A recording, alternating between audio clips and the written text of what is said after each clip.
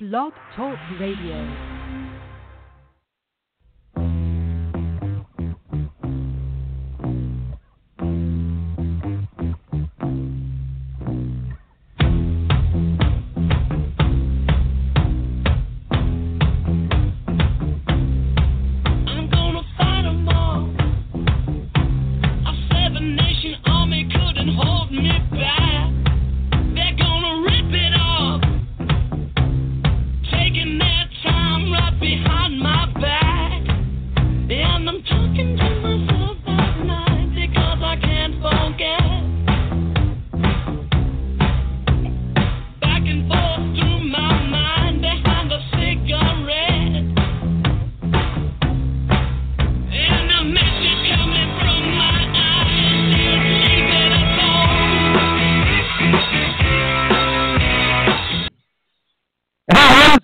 Sports fans, a special edition of Mike and Mike at Night here on Talk Radio 490 or Talk Radio 49, however you want to look at it on the big board. We are joined as usual by Mr. Mike Pettus. Mike, how are you doing today, my friend? Couldn't be better, my man Hicks. Glad to be here, brother.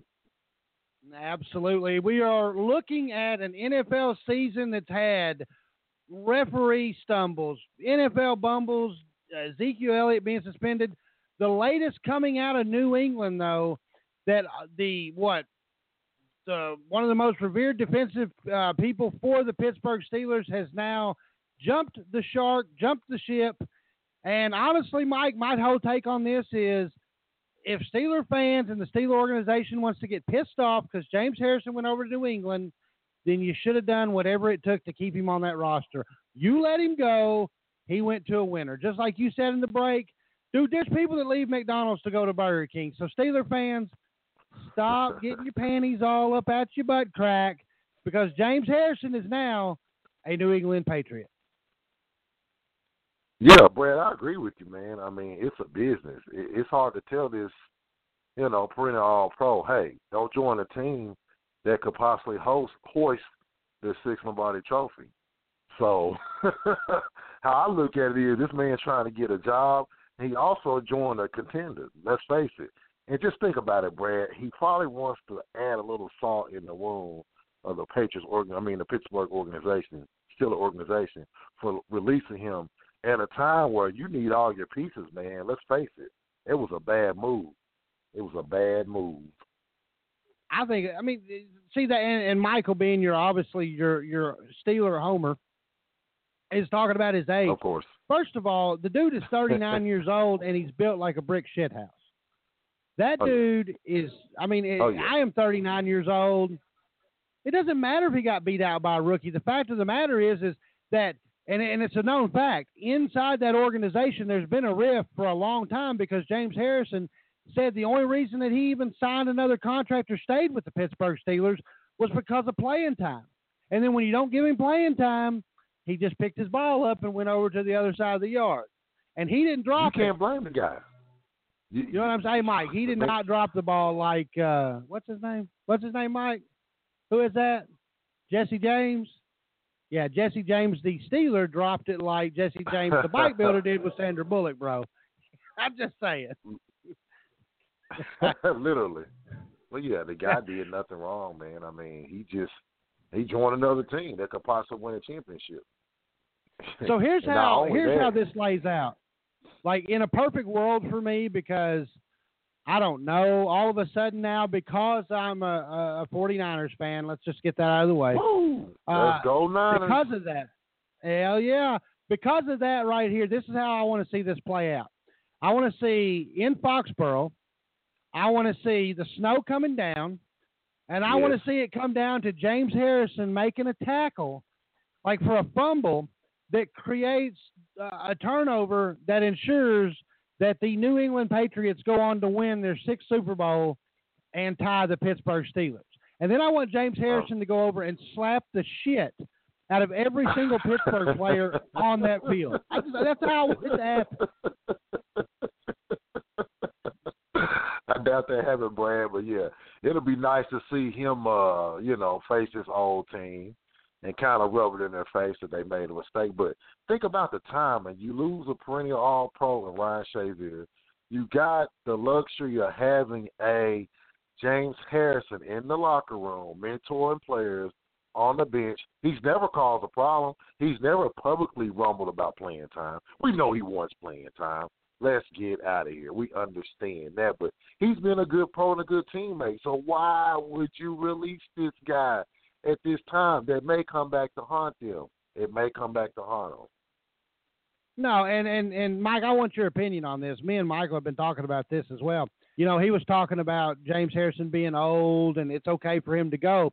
And I brought up the whole fact about, and I know you're a Los Angeles Laker fan too, so you may not take this the same way or may take the same way that Michael takes this. But I told Michael that I kind of attribute this move.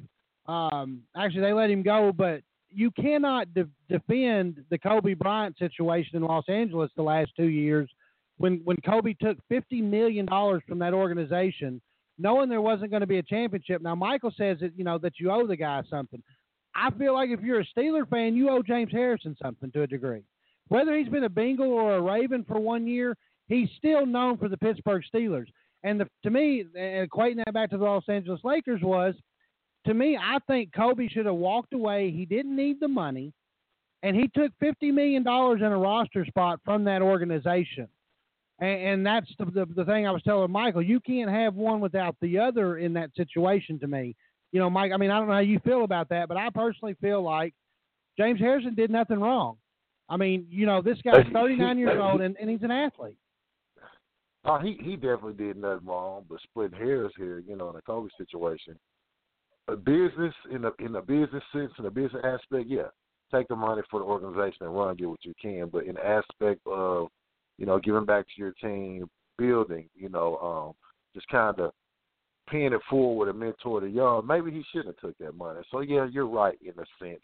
But you cannot compare the situation with the James Harrison situation. I mean, the Lakers wasn't even contending. Well, no, what it was.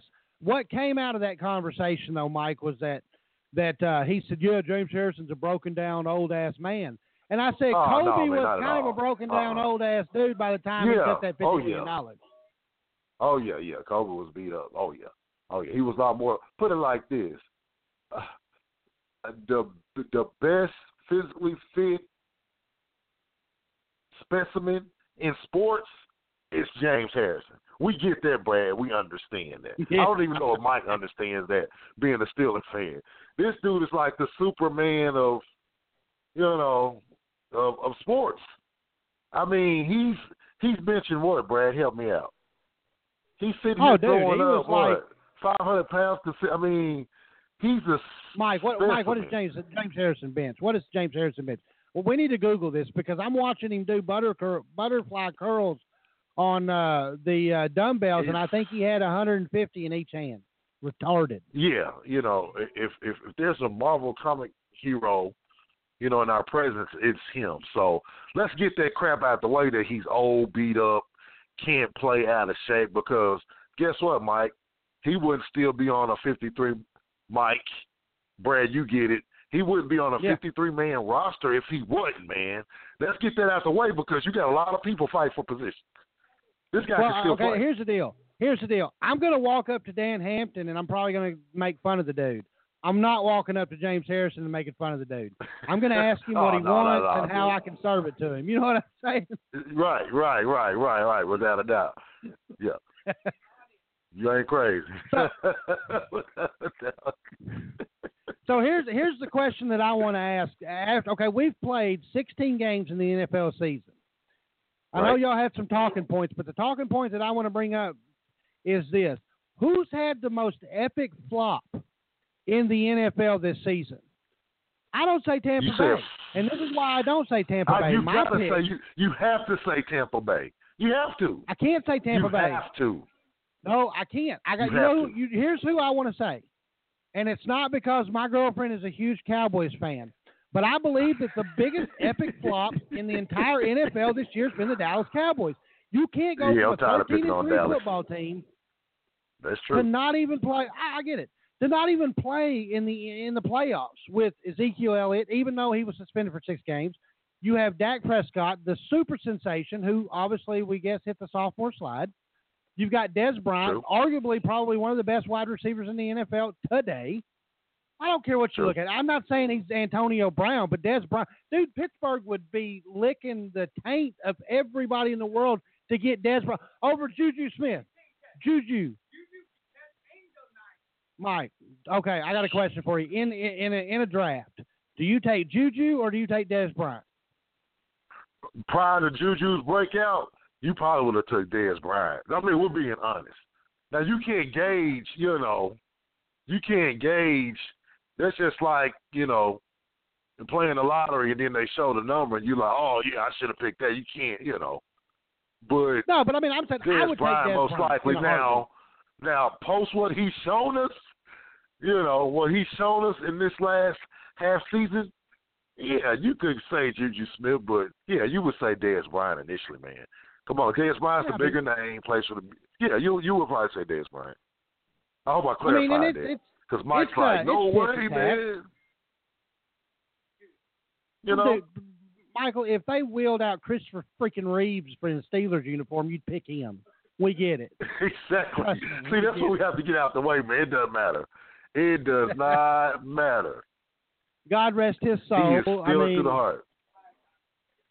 Look, dude, you could pull, I don't know, dude, whoever, and it doesn't matter. Stephen Hawkins wore a freaking Steelers jersey. You would pick him in any draft, dude. We get it. Right. It's okay, bro. Yeah. So I guess, Mike, we've got y'all's favorite caller, the guy from Jersey, as Mike has had me to call him. What's going on, man? Well, we are waiting. So if you catch a line, hit us up. So, Mike, I've got to know something. Out of the 4 college football teams that are set to play in the playoffs, break me down 1 through 4. How you think they'll finish? Here's what I've got. Okay, go for Number it. 1, I hate to say this, but Alabama. And I say Alabama because, number 1, I do not want to play Alabama after that embarrassing performance that they've had to stew about since Auburn. Not at all. And not a 2-month waiting period for Nick Saban to game plan either. Ugh. No. I'm going to go number 2. I'm going to go ahead and say Oklahoma. I've got to go Oklahoma. I think what – Now, speaking of Oklahoma, what I'm going to find interesting is they're talking about this transition between the new coach and Bob Stoops. Now, is this guy living off the dreams of Bob Stoops? I really want to see what this guy can do with his own players in there, but obviously he has not wrecked the Ferrari yet. And then it's impressive because we've seen coaches wreck them. In recent history, we've seen it happen. We have. And then John L. third. Smith, I mean, we've seen it happen. Whoa. Hey, you don't talk about John L. Smith. I didn't mean to curse y'all like that. I don't mean to curse you guys like that, but I had to throw it out there. But we've seen people wreck the $250,000 car. We have. Only at Arkansas can we watch a motorcycle wreck and a Ferrari wreck all at the same time. That's devastating and push a program back 10 years. You're right. And then third, based on performance, I'm going to actually say that Georgia looks better than Clemson does in their prospective games. That's just my opinion. I think Georgia gives Oklahoma a better game than you think. Ooh. I mean, so you're saying Alabama gets Clemson and Oklahoma. Georgia beats Oklahoma? I say that Alabama walks all over Clemson. It's not even close. Not even close. I'm telling you. That's not even a prediction. That's a fact. My thing about Clemson, man, I want to see what Kelly Bryant made of. I know he's talented, but you got to remember, man, it took a Herculean effort by Deshaun Watson to even have a chance to beat him. So that what that lets us know is the quarterback's going to have the game of his life. You know what I mean? Well, and the fact that you just pissed off, you've given the incentive. I mean, if you've had an unmotivated Alabama team, or not unmotivated, obviously Nick Saban wants to collect as many trophies as he can. But now you've got a team that has seen a quarterback, has seen an offensive scheme, i.e. Auburn's offense is close to Clemson's, if maybe not a little bit better possibly. It doesn't matter, dude. It doesn't matter. First of all, Alabama's going to beat the brakes off of Clemson. They're pissed. The best way you want is for Alabama to have beaten Georgia in the SEC championship game. That's the best thing you want. Yep. That's obviously the best thing you want. Yeah, they've been waiting around stewing and just, licking their chops for a chance to get back on the gridiron and prove that that wasn't that was just a bump in the road against Auburn because they were physically whipped. And let's face it, man, they were out of sync. They wasn't Alabama. Even the most non-Crimson Tide fan could contest for that. It wasn't a normal Alabama team. You've seen a lot of mistakes. You've seen a lot of mental errors. You've seen penalties. You've seen them looking like the deer in the headlight look. You don't see that from Alabama. So I would want to play them. I really would. Now, Oklahoma, man, I just think they got the it factor. Georgia scares me because they're so anemic when it comes to scoring at times. But, their head coach is going to scheme. Kirby Smart is a great head coach. He's going to scheme to keep Baker Mayfield off the field. That's their best chance, man, to get Sonny Michel and Nick Chubb going and kind of ball control, game plan because you can't get no rat race for Oklahoma, man. It's gonna be problems because they gonna score. They're gonna score points, unfortunately. Yeah, well, that's what they're gonna scares me score about points. them. The problem that I see in all of this, though, is that I think Georgia's got a good defense. I'll give you that, but I don't know if they can stop Baker Mayfield. That's the problem. But the thing is I think seriously, I think 14, 13-point win is respectable for Georgia because I just don't. I think Oklahoma's in a different league now. When we get to the national championship game, Alabama-Oklahoma's going to be interesting if that's what happens. Right. Yeah, but you always know, even in this era, man, we see all this spread, high-octane NASCAR offenses. When they come to championship game, man, you still got to lean towards defense because let's remember, when you talk about Alabama, we can pick 7 people that's going to be in the draft next year easily. And I may be understatement, so you got to go with defense. So you got to give Alabama I hate to say it, even being an SEC homer, but you probably got to get Alabama the nod in the championship game with the experienced quarterback. And if I'm not mistaken, has there only been one Heisman Trophy winner that's won a national title? Is there just one? Like recently, within the BCS playoff era? Was it the dude from Oklahoma? Was it the white kid? It was. It was. Was it Jason White? It wasn't Cam. Was it Cam? Didn't win it, did he? Yes, he did. Did Matt Lyon win it that year? Or is that the year that Texas beat him? Okay. I think that's the year Texas beat him. I don't think. No, I'd have to look that up. Reggie Bush won it that year, right? That Texas beat them because they took it, right? Yes. I can't remember, man. It's all bunched up, but he put that in that home that was rented by his mother for $250,000. Right. How that happened? That USC had nothing to do with him going to school. No, that was because she was gainfully employed at Home Depot. Exactly. We know that. Jameis Winston? Oh, that's right. Jameis Winston beat Gus Malzahn, and so Leinart, Ingram, Newton, Cam Newton, and Jameis Winston. So it had to be Newton. No, it had to be Winston. So Jameis Winston was the last one to win. They got whipped one year. I can't recall. I think he did win a national championship in the Heisman the same year. It was such a void between the last time, but that's tough. That's tough to do, man. It would be, but I doubt he's seen the beauty is, I guess, the blessing or curse, however you look at it. He's going to face if he gets to Alabama, obviously he went to an SEC defense, right? So that's going to kind of help with the speed and the physicality, man. But it's a little bit different beast than the Big 12 because you got size and speed in SEC. And, so you know, that's the why interesting thing. defense in championship game. And they're going to be beat up. Georgia going to beat them up. They're going to be physical with them. And see, that's another thing we got to think about. Oof.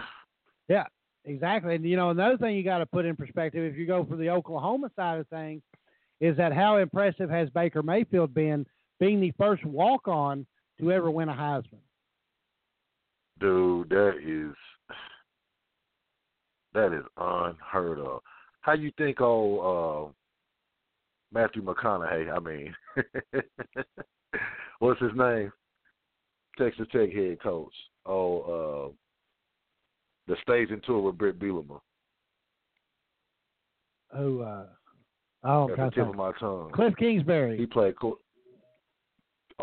Kingsbury. How you think he feel right now? Pissed.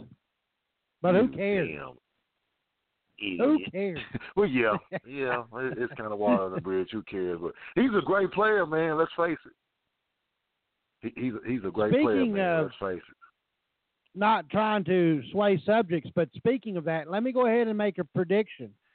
This Friday,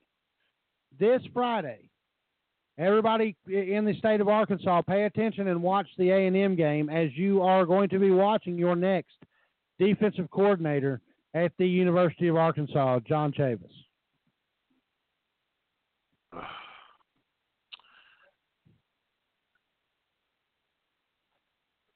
I'm just saying. Man, it's a positive in anything. And I know people grumbling, he's too old, he can't recruit. Man, the guy has experience in the SEC. You know, he can recruit well enough, you know, get a formula defense. You get the right players in the right positions, I think he'll be fine. You just can't go off this guy's age and, you know, the myth that he can't do this, he can't do that. He's a household name. He has experience scheming. He has experience scheming against these top-notch coaches in the SEC. So we need to give him a chance. And what I want to remind all these Hawk fans is, they're like, well, A&M defense was just 60th. We were like 210 out of 132 teams. So give me a break, man. I mean, you hold up. I mean, if you go, hey, Mike, you anybody, it's Googleable. Everything's Googleable, but you can look it up. If you know what I'm saying, you can look it up. Texas A&M before John Chavis got there, 102. I think they were 80th, 50th, and 60th total defense, respectively, when he got there. So he shows improvement. The knock on John Chavis, in my opinion, is that he's great when he goes up against teams like Alabama, pro-form type offenses, pro-style type offenses. The thing that I see John Chavis struggle against the most is when you spread it out wide and you mix the ball around the field in a non-traditional style. Now, maybe, and that's what gets me, but this is the knock that I give Chavis as well, is that he's had some really high-caliber defensive players at Texas A&M. Yeah, that's my problem. That's what scares me when you got that top-tier talent and you're still not, you know, taking it over the top, so to speak, in that top 10-ish, top 15-ish consistently in the country every year. So that does scare me, man. But I just got to think that he does scheme well against the big teams. I mean, against the top-tier teams. So what that tells me is he has to assemble a great staff and trust his coaches, too, because let's face it, Brad, you got to be able to adjust any way you have it because teams like to speed teams up. One weakness Arkansas has had in the recent past is when teams speed us up, we're out of position, we're not prepared, on top of, you know, sometimes not having the best athletes or the best depth. At least be prepared and know what's coming, you know what I mean, and know where to be. You can cut down your mistakes and too much thinking because you think you're beat. It has to be instinctive. So, it ain't going to be great, man. We still going to have some of the same athletes. And we can put this all together, so to speak. Put the experience with the John Chambers. Put the good coordinators together. Put a better athlete on the field and slowly, gradually see improvement. You see what I mean? Because it's not going to happen overnight. It's still going to be a mediocre defense next year at best, maybe opportunistic. So it's not going to happen overnight. And Brett Venables leaves Clemson, which he's not, and come to Arkansas, that defense still probably won't be in the top 50 next year. You see where I'm going with it? So they got to get this guy a chance, you man. You have to. To be successful in any form of football in college or NFL in the pro, I think you have to bring a defense that attacks from anywhere and everywhere on the field, whether you sneak safeties up the middle on a blitz or you bring your corners into what looks to be man-to-man coverage, but then you slide them to the outside for a blitz, or maybe bring your linebackers up. You have to come at it. You have to be aggressive, but you also have to be smart and stay home and contain with the dual threat quarterback. Now, I think that's the thing that these old school defensive coordinators get into is they don't know how to handle the quarterback. Set the edge. Yes. And see, that's a beautiful thing too. You bring back the old school fundamentals, man. What's one big thing we got tired of looking at in the Brett Bielema era? You got your cornerback playing 16 yards off a 6'4", 230-pound speedster. I get the fact he don't want to get beat deep, but he's going to bring a whole other physicality to it. We're going to be in your face, and we ain't going to be scared to bring pressure, especially playing with the lead. Because in this new era, they're going to be more often than not playing with the lead. So we can take more chances. You have to. You can't sit back and get the hell beat out of you because that's what's going to happen. No, you can't. So you got to not at all. No, not at all. Hey, I've got to ask anybody out there listening. I don't know if our caller's back with us or not, but the big news out of the NFL so far this week, not only the James Harrison story, but the big story out of all of it is that the man who made professional wrestling what it is today is now looking not to get back into the XFL, but the NFL, and is looking to buy the Carolina Panthers, and that is one Vincent K. McMahon. He will. What do you think? I mean, look, dude, I love it, dude. I hope he comes out and he brings the freaking Titantron. I want to see the Undertaker type shit when the Carolina Panthers come out. Yes. I want to see, dude, I'm serious. I want to see Money in the Bank shit hanging from the goalposts, ladders. Let's do it. Brad, if the NFL is trying to shake this title or this cloud of being a no fun league, they'll visit that, man. Because guess what he's gonna do? He's gonna make it exciting. He's gonna bring viewership.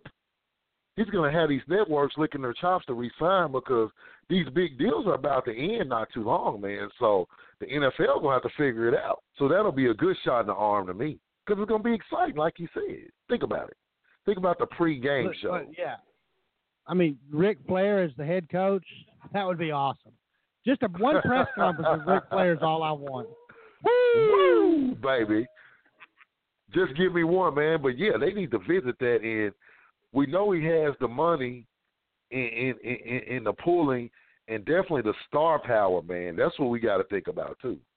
He has the star power. That's what they want. So, don't be shocked at that game's momentum. I mean, it's not like he doesn't have the money. I mean, that goes, he's like that's like saying Warren Buffett is, Can you imagine Jerry the King Lawler and Jim Ross doing a play-by-play? That would be amazing. Oh, man, that'll be sweet. That'll be sweet. As long as the cheerleaders are too old for Jerry, but. Yeah, we don't want to kill him. So maybe they got kids. We don't want him to have a massive heart attack. But yeah, that'd be cool. So the brawny man over here, Mike, I'm telling you right now, Mike, you've got to see what Michael's wearing right now. He's got a flannel jacket on. The sleeves are busted out of it, dude. And look, go get you a roll of brawny towels and minus maybe the sex appeal of the brawny guy being built and all, you got Michael Carnahan. I was gonna say Joe Dirt if you give him a mullet. You give him a mullet wig, we'll say Joe Dirt too. But it's all right. Yeah, it's all right, Carnahan. Dude, Mike, I've never even noticed this, but Mike Carnahan has the biggest Adam's apple ever. Dude's got he doesn't even have an Adam's apple. He's got an Adam's orchard in his freaking neck, dude. That's why he's made for this job, man. Tailor-made. Tailor-made. He was telling me that I guess the NBA has come out now and said that there were some crucial calls that were missed. That Kevin Durant fouled LeBron James late in that game. Right. I don't know what good that does now to come out, but does it? I hate that. Oh, we reprimand you. I mean, so do we get to play like 2 minutes of the game over? You know, thanks. It adds salt to the wound, you know, if you will. So that does them no good. That's crap. No. I mean, to come out and say that, I mean, we all know, and you're not ever going to find that 100% proficiency in the NFL, NBA with human referees. I think you get what you get, and I heard arguments you can't after take human air out of it. Unfortunately, it's huge. I think your Adam's apple could coach somewhere. Ladies and gentlemen, Alabama will be playing Clemson in the Michael Carnahan Adam's Apple Bowl. Brought to you by Citibank Visa Card and that shit Samuel L. Jackson does. What's in your wallet? Yeah, you can't take human element out of it, man. So they have a hard job, yeah, but you just look for some consistency, man. Only 50 million people seen that was a foul, so it's hard to see that they did. So, yeah, you know, thanks for the call, non-call, you know, 3-4 days later, thanks.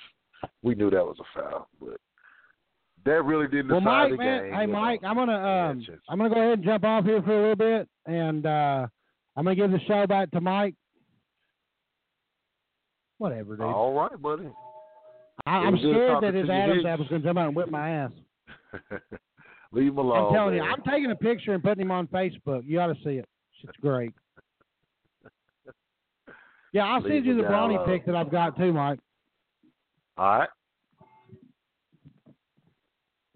Well, what's up, guys? I'm back here after having my show hijacked by one Mr. Brad Hicks here tonight. What did you do to this guy, man? He was ragging you. I know, right? Like, I'm trying to figure out what I did to deserve this. This is some bullshit. But Mike, right now, I gotta. While we're on the NBA subject, I gotta talk about the Oklahoma City Thunder. We've kind of ragged on them a little bit on this show, but over the past week, Oklahoma City has turned from pretender to really a contender. I mean, they just knocked off Houston on Christmas Day. A very impressive win, and it seems like the Thunder's finally gelling together. Yeah, Mike, what I was impressed with is not so much the offensive outburst by Carmelo. We know that he's a top-tier scorer in the league. He has been for years, future Hall of Famer. We know he's capable of that any night, which any of the big three are. I was impressed how they defended the paint, how they defended the perimeter. That's what Oklahoma's bell cow be. They could get very far if they all decide to defend. They have enough people to fill the basket up. They just have to defend they have to defend nightly, and they'll see success. I completely agree with this. And I mean, you know, you're talking about the Raptors tonight are actually playing the Toronto Raptors, and I'm going to get you a score here in a minute as my phone slowly loads here. I'm going to get you a score on that game. But right now, I mean, it's looking pretty good there in Oklahoma City. You got to feel pretty good about how everything's going as far as that works with the playoffs. You know, only about 6 months away. I realize it's a long season and you have to let these guys mesh together, but I mean, there for a while, it was actually looking pretty. It was looking pretty bad for the Oklahoma City Thunder because they weren't gelling, and it almost looked like the Dwight Howard situation. And it almost looked like the Dwight Howard situation the year he was in Los Angeles, where there was absolutely no gelling going on, and it was just a problem. And actually, right now in the third, the Thunder, and of course, I lose my spot here. The Thunder is beating the Toronto Raptors 66-63. So, I mean, you win some, you lose some with the Thunder, because you'd think the Thunder would come out tonight based on what they did Monday night and just completely run the court with the Raptors. Yeah, Mike, but you got to remember, we're talking about the best athletes in the world, so you have to come in with the mentality to compete night in and night out. You can't take nights off, and let's face it, some of these guys do. So that's why you wonder, like, they just beat, you'll see a team, let's pick on the team. You'll see Orlando beat Cleveland one night, and the next night, they'll lose by 30 to Chicago. We got to remember all these guys are pros. It's just the mentality to come out, compete, and play hard every night. Now, as far as Oklahoma, as I alluded to, that they're defending, man, and let's face it, Mike, it takes 20, 30 games to gel in the NBA, especially talking about guys that haven't played together on a regular basis. So they're about at that point where they're figuring each other out, and people are learning their role in defense. Well, while we're sitting here talking about the NBA, going to go ahead and spin around the league. We got the Washington Wizards losing to the Atlanta Hawks right now. 4:17 left in the fourth on that one, 90-98. I mean, Atlanta hasn't been that impressive this season, but they got a chance to, make some noise if they can sneak into the playoffs. Atlanta, a very seasoned team. Yeah, Atlanta's a young team that's kind of up and down, but Mike, as I just said, that all these guys are pros, man. I mean, they come with the mentality to compete, play hard every night, and show that they belong in the NBA. So you just can't take any nights off, because a lot of these guys are hungry. If you think about it, you're playing for a job, because any time you could be released or lose your job. So, each team should respect their opponent. They should respect their opponent, come out, play hard every night, and just show they belong in the NBA. Very true, very true. How about the New York Knicks right now playing close with the Chicago Bulls, I believe, and of course, as I'm having things thrown at me, I lost the score here. Two young teams that won't be down for long. Oh, yeah, definitely not. I mean, and Chicago obviously getting rid of Derrick Rose. Right now it's 71-69. Chicago just scoring a basket, 54 seconds left in the third in that one. Denver playing Minnesota right now on the road, 76-86, 2:13 left in the third on that one. Minnesota, a very impressive team. Minnesota looking pretty good thus far in the NBA season, but obviously still early before the All-Star break. Yeah. You got New Orleans. A bunch of acquisitions. You got New Orleans all over Brooklyn, 91-63. New Orleans is finally looking like they're getting something going down there as well. The Pelicans and before the Pelicans, the Hornets, they were never that great, especially, since they got rid of Chris Paul. The New Orleans team has not been a impressive team, and now maybe they finally found something. Yep, you have two perennial all-stars, Anthony Davis and DeMarcus Cousins. You got a nice young mess of guards. So, it's just tough, Mike. They're in the Western Conference, So you're talking about having to win 50-plus games to even miss the playoffs. So, they're playing well, man. It's about being consistent, about going through the grueling grind of the NBA season of that Western Conference, man, because it's just so tough to get that eighth spot, to get within those eight spots, to go to the playoffs. So it's a young team, man. They're playing hard, but it's going to be tough to get the playoffs. They'll fight for a lower seed, but we'll see.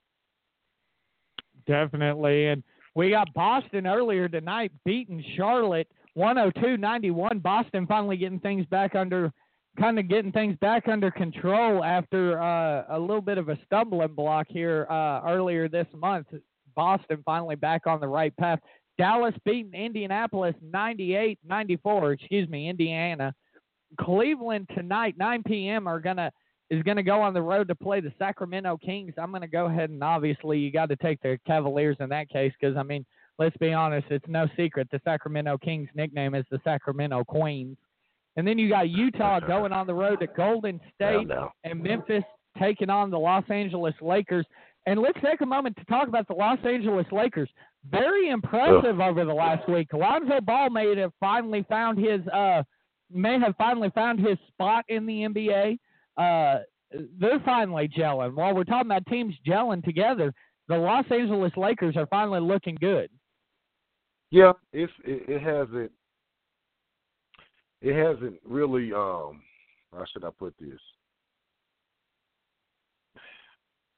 It hasn't produced as many wins as you wanted to, but this team is playing hard. They're playing the top in the NBA very close.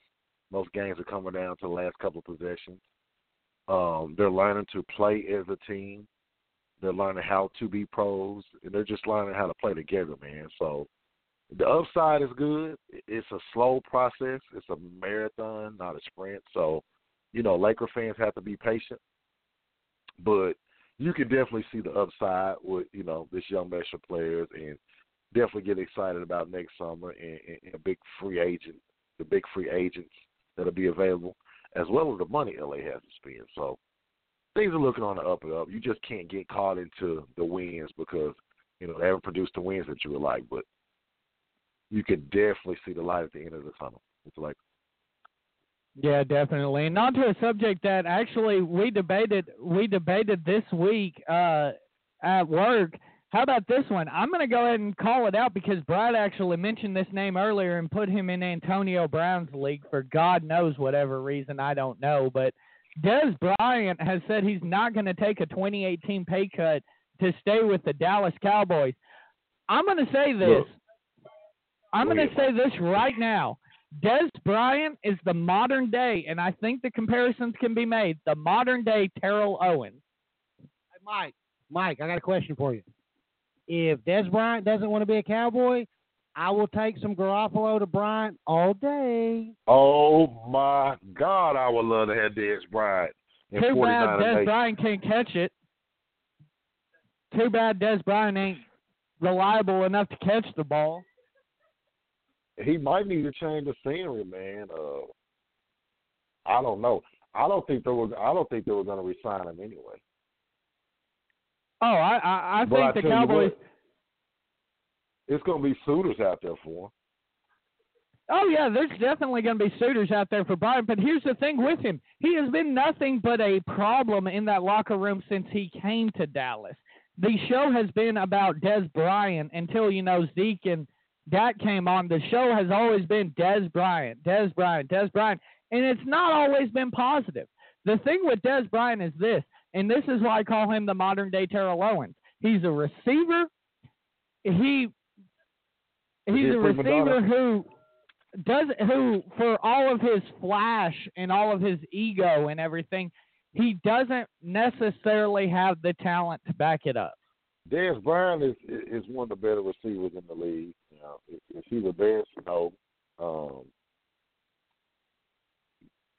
Could he? But if you listen to him, he'd say he is. Yeah, but the thing is, man, being a pro, it's not all about putting numbers on the field. It's about being a pro on the sideline, being a pro off the field. He's got the off the field thing fixed. But my problem is his body language when he's on the sideline, going up to the O coordinator, the head coach, the receiver coach, with his gestures, only got 2 targets and this and that.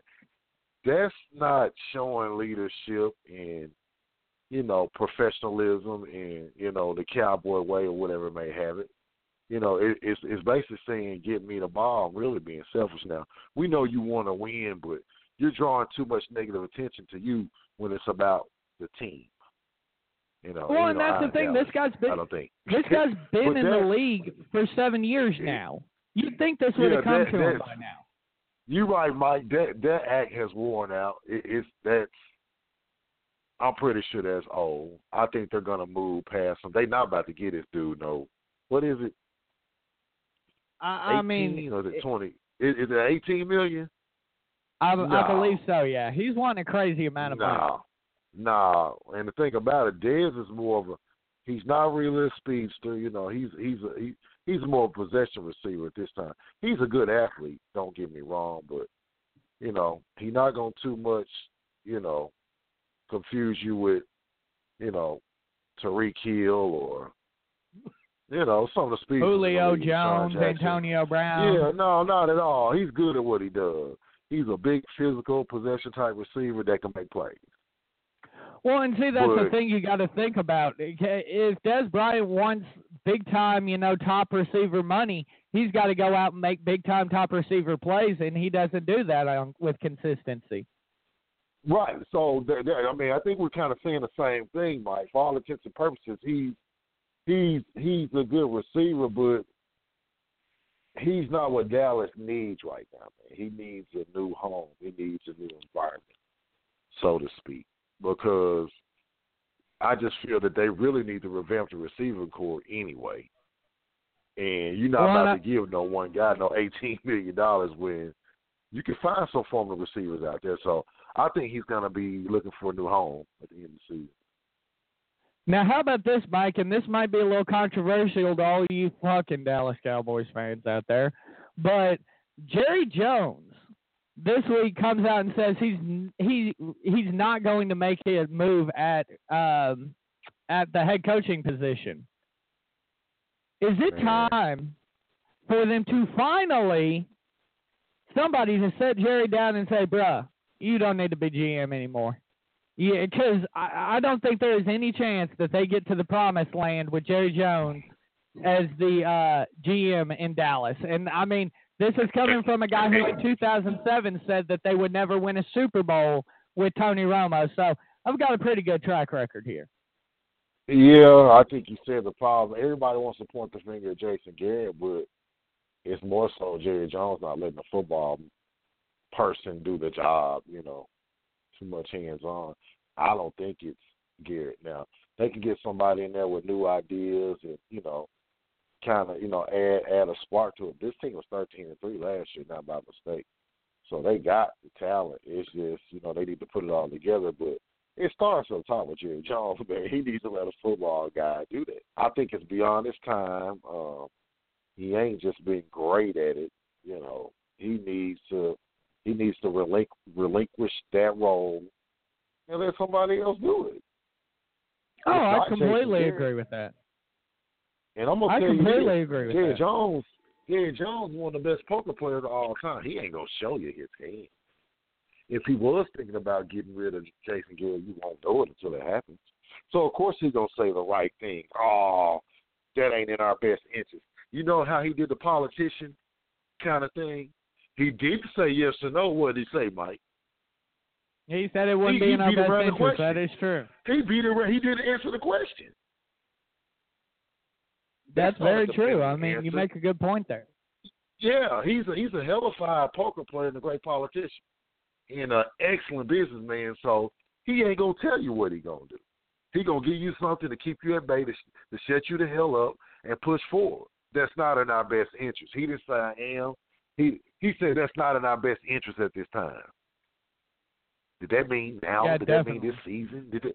You see what I mean? Your best interest. So what do you mean by best interest? I mean, so he didn't say what the hell he's going to do. For all we know, Jason Garrett will be fired at the end of the season, right? We don't know. He may very well be.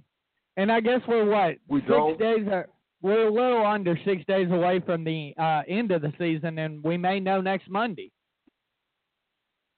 We may know next Monday, but in hindsight, it's a 50-50 chance. It really is, because we just don't know. He said it's not in our best interest this time. He just said that to shut them hell up and to tell them, hey, I ain't made no decision. I ain't going to tell her what I'm going to do. But so that's the weird thing. He ain't going to be there at all.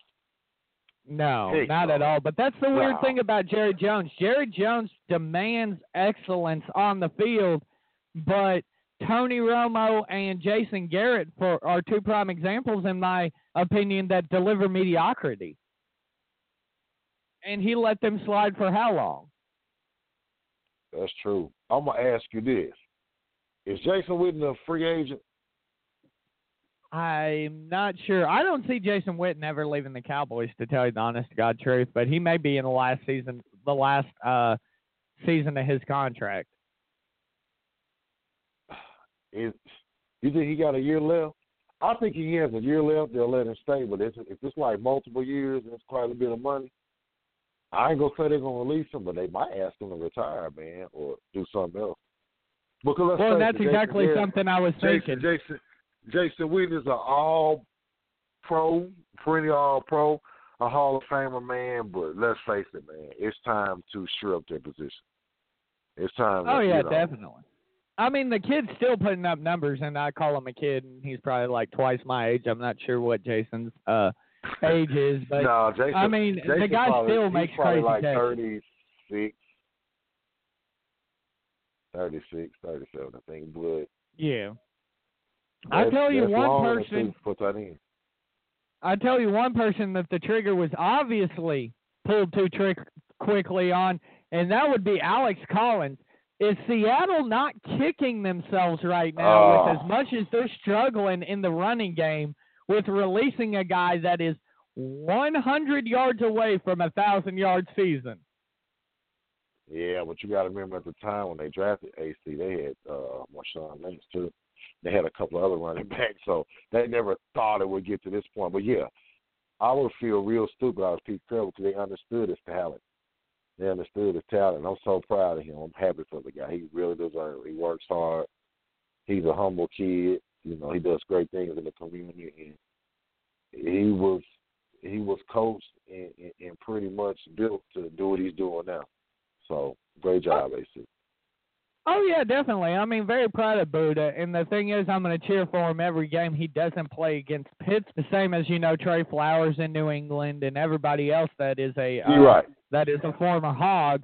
But the thing about it is, Alex Collins has the potential to turn the Ravens back into, and he almost has. The Ravens have a chance, and I believe actually they might be in, as it sits right now, to make the playoffs.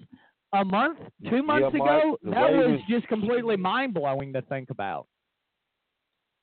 If the Ravens defeat Cincinnati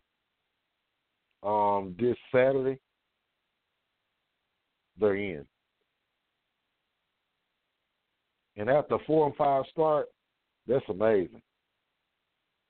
Yeah, I mean, you have to go. You got to remember the offense. Before they inserted AC at the tailback position, the offense was so anemic. It was left for dead. he was a resurgence. He kind of brought life back to the offense. There was no running game at all. People loaded the box.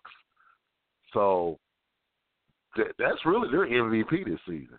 Alex Collins. Think about I completely agree with that because, I mean, at the end of the day, you look at it, and hat off to Harbaugh for making that change, as much as I hate to give a Baltimore Raven any sort of credit. But, I mean, you look at it. This kid has the potential. Yeah, Mike, but you're a realist, Mike. You credit what credit is due, Mike. That's just fair. That's just fair, Mike. Oh, yeah, definitely. And, I mean, at the end of the day, Alex Collins has the potential to be the next great running back in the AFC North. I mean, right now when you look at it, I mean, do you not have to put it Le'Veon Bell, Alex Collins as far as running backs in the AFC North? Let's see. Le'Veon Bell definitely won. I'm thinking about the team. Cincinnati, who you got? Cincinnati and Cleveland are the other two teams. Oh, yeah. Without a doubt. Not to take anything away from those other guys, but this guy's producing and making people around him better and single-handedly helped get his team in the playoffs. It ain't been Flacco. It's been Alex Collins. Exactly, and that's another thing that these Baltimore fans have been calling for, and you got to think about. Is it time to pull the plug on Joe Flacco? New York is finally thinking about moving on from Eli Manning. Is it time to pull the plug on Flacco? Because let's be honest, everybody knows that Flacco isn't your flashy Ben Roethlisberger. He's not even your Andy Dalton, in my opinion. He's a guy who's exactly what, and, you know, I realize he's not an Alabama quarterback, but he's an Alabama quarterback in theory because the kid is just a game manager. If you ask Joe Flacco to go win a game in the fourth quarter, down 7, with about a minute and a half remaining, no timeouts, I don't think I have any confidence in Joe Flacco to be able to get that done. Mike, I don't know, man. I'm going to give Flacco the benefit of the doubt, my man, because he's been injured. And I don't think he's been healthy. And as we all know, Mike, it's hard to perform at a maximum level when you are injured. So give him the benefit of the doubt.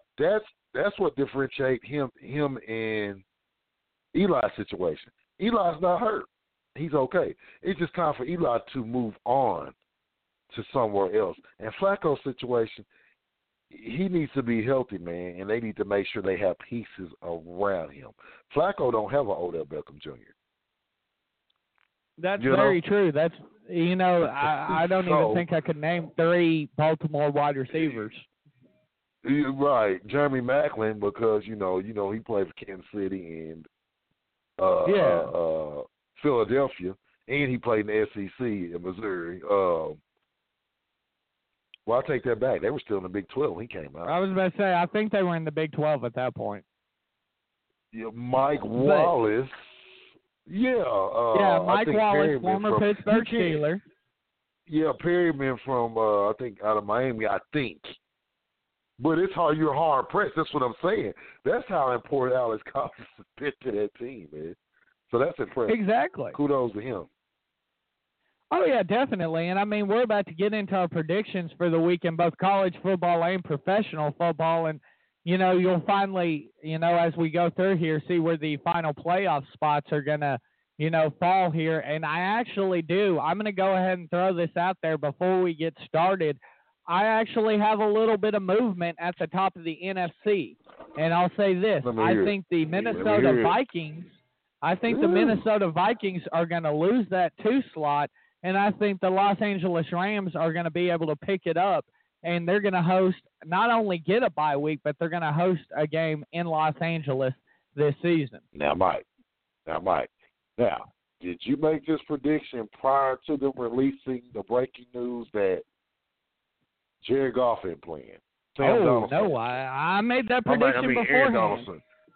Aaron Donaldson, nor is Ty Gurley, as well as a couple other key people. So you may want to rethink that. Okay, hold on. Let me go ahead and backtrack on that. That never happened. No, if the Rams are just going to if the Rams aren't going to play these 2 players, then yeah. I mean, you're talking about going up against a Jimmy Garoppolo that is, good God, I love it. Freaking fire. I love it, baby. Is there a quarterback? Let's be honest here. Is there a quarterback right now that is more on fire than Jimmy Garoppolo? Tom Brady he's even got Tom Brady's, he's even got Tom Brady's attention. And here's the comparison I heard that I like. Aaron Rodgers. Aaron Rodgers sat behind Brett Favre for how many years? And all of a sudden he comes out and he's playing his head off. And he's one of the best quarterbacks in the league right now. And the thing about it is, did all those years behind Tom Brady prepare Garoppolo for this moment? And can he be the next Aaron Rodgers? I believe he can. Hey, man, it seems to work, Mike. We forget Aaron Rodgers, Brett Favre. I got another one for you. Phillip Rivers, Drew Brees. People forget, don't they? Yeah, people do forget about that. Honestly, to tell you the truth, I had forgotten about that beforehand, but that's exactly what it's all about. If you can sit, and I realize, he's got a great guy who's his head coach right now and is a quarterback whisperer in Shanahan. And the thing is with that, you look at this, and it's the perfect situation. And when that trade went down, I remember looking at Brad and I said, he's going to be your franchise. And Brad said, okay, we got to see him play first. But no, I've always, this is the kid that drove Ryan Mallett out of New England. So, I mean, obviously, because Ryan Mallett had built himself a pretty good position, had built himself a pretty good job as Tom Brady's backup, and they moved on from him. It was almost a little bit controversial at the time when they moved on from him. But now you see why. We were talking about Mallett possibly being Tom Brady's heir one day. Exactly. So you're right. You're definitely right, man. I mean, it's just impressive, man. Oh yeah, I forgot the ultimate duo: Joe Montana, Steve Young. How many years did Steve Young sit on the bench and watch Joe? You know what? That's completely right. We did forget about Joe Montana and Steve Young, and you should really feel bad being a 49ers fan. But the thing about it is, that's the perfect analogy for this because people are already comparing Joe Montana to Tom Brady.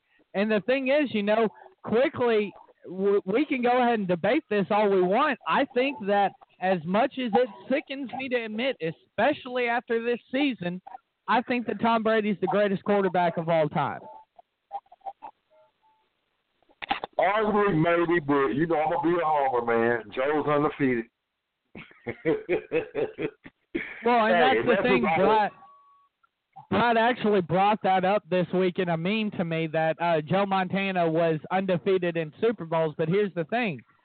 If Tom Brady gets that 6th ring this season, and God forbid it's not, by them going past Pittsburgh, but God forbid, Tom Brady would be the first quarterback. Well, he's already the first quarterback in history with 5 rings. He'd be the first quarterback in NFL history to get a 6th ring. And he would single-handedly, as a quarterback, tie the Pittsburgh Steelers franchise for the most Super Bowls in NFL history. I mean, that right there screams GOAT to me. That's impressive. That screams greatest of all time to me. You talking about big man? No, I'm talking about Tom Brady. If Tom wins the Super Bowl this year, he will win his 6th Super Bowl ring. Oh yeah, now if he does that, he might. Yeah, I mean he's right there with Joe now, so you might have to go ahead and give him the nod once he does that, man. Now we're gonna be realistic, Mike. Oh yeah, definitely. I mean, it's the argument, people are holding on to LeBron James and Michael Jordan. I still think that Michael Jordan is still the better player as far as, being the greatest of all time. But, really it's apples and oranges as far as you got to really take into account 2 different time periods in the NBA and NFL respectively. But at the same time, Tom Brady's never had the greatest wide receiver to ever lace him up in Jerry Rice. Yeah, but Jerry wasn't a known product or a ready-made perennial all this and that. They kind of grew together, so you could either say one without the other, or you could say, they kind of maturated at the same time, but he wasn't a ready-made product, my man. Well, it's time to go ahead and get into this week's action. We're going to start off in the NCAA, and we're going to start off actually with today's games. Florida State absolutely trouncing Southern Miss to end their season on a high note. Things are looking good. Willie Taggart's team, 42-13 over Southern Miss in the Independence Bowl. Very dominant victory. Very impressive. I mean, things are still looking pretty good there in Florida State after today. We got to remember, man, they're in the fertile ground of Florida, recruiting Gardner Eden. So they'll be fine. It's the great Florida State. He's still going to get the top-tier athletes. It's about putting together, man. It's about putting together, folks being disciplined and, executing. Executing what your coaches want you to do, and trust your training and your practice and your preparation. So that's what it comes down to, man, because a lot of these teams are are each other's equal when it comes to talent, especially you talk about these Florida teams. It's ridiculous. Florida State, Miami, University of Central Florida, University of South Florida, University of Florida Atlantic, University of Florida International. I mean, it goes on and on. So, it's enough talent to go around all around. They'll be fine, man. They should be excited, about the new blood. Jimbo Fisher was great for them. He did great things. It was just time to move on. How about this? In the New Era Pinstripe Bowl, that one, the one held in Yankee Stadium, Iowa, the same Iowa that kept Ohio State out of the college football playoff games being played this weekend, 27-20 winners over Boston College. Great game. Once again, another one you got to say that things have got to be looking up at Iowa. Yeah, I'm just impressed about. I love their program. I love what Iowa's all about.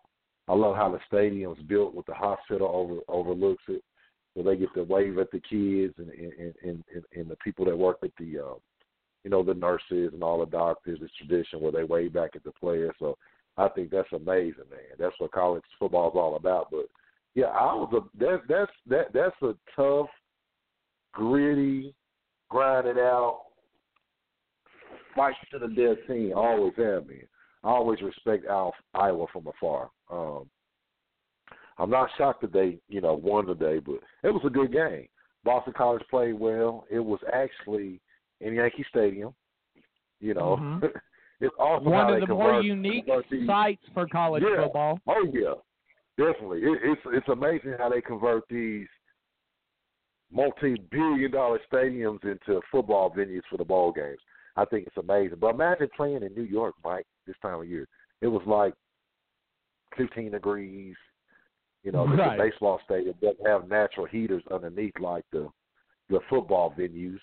So the ground was frozen solid. You seeing people slip and fall, but those guys probably had to get a kick out of being in Yankee Stadium, man. But I just really enjoyed the game, man. It was old school football, hard-fought game.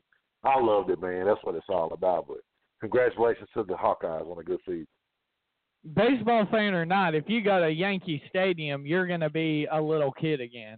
How about this one? In the Foster's Farms Bowl, 28-14 Purdue and the Big Ten have the lead over Arizona. 1 minute 42 seconds left in the half on that one. Arizona, coached by Rich Rodriguez, for those Michigan fans who want to forget that time period. I mean, you got to look at Purdue and think that they're a team that, a few years ago they weren't looked at too highly, and now all of a sudden they're consistent bowl game appearances. Oh, yeah. Rich Rod, man, he's a fun coach to play for, was an excited style of offense, very enthusiastic players coach. And let's face it, man, he's in beautiful Arizona, Tucson. I mean, great place, great recruiting ground west of him in a big state you might have heard of called California. So he's really in a good situation, man. You can win 8-9 games really in Arizona. You're doing good with the occasional 10-12 season. Just underway in Houston, Texas, 14, Missouri, the SEC, 7, 12 minutes, 10 seconds left in the half on that one. I mean, kind of surprising there. 14-7, Texas is, to be 100% completely honest, I didn't even know Texas was bowl eligible. Yeah, I think they backdoored in, snuck in, so to speak. One of the most talented teams in the country. Nice, young, up-and-coming rock star coach in Tom Herman. I think Texas ain't too far away, man. Like we say with recruiting, they only got the best recruits year in, year out. They only have like a $250 million athletic budget, which almost doubles the next closest one. I mean, Texas is almost like an NFL franchise. I mean, have abundance of money and resources. So it's really no excuse for that school not to be great year in, year out. And that's coming from Arkansas fans. It pains me to say, exactly. But we're realists on Mike and Night, guys. Blog Talk 49, we're realists. So, it pains me to say, man, but the thing about it, Mike, it's no excuse with Texas year in and out.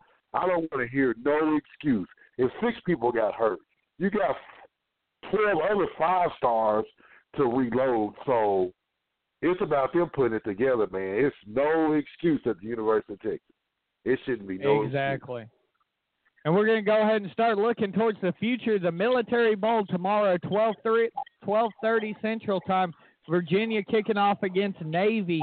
You got to give Navy the edge. I mean, that's the thing. Of all the service academies, Navy is one of the, here recently, had the most success of all the service academies. You know, I realize Army just won their bowl game over the last week, but Navy is still a pretty darn good team, and I believe they match up well against the Virginia Cavaliers. Man, I respect the hell out of Navy, all our armed forces. God bless USA. But, Mike, Virginia has been hot.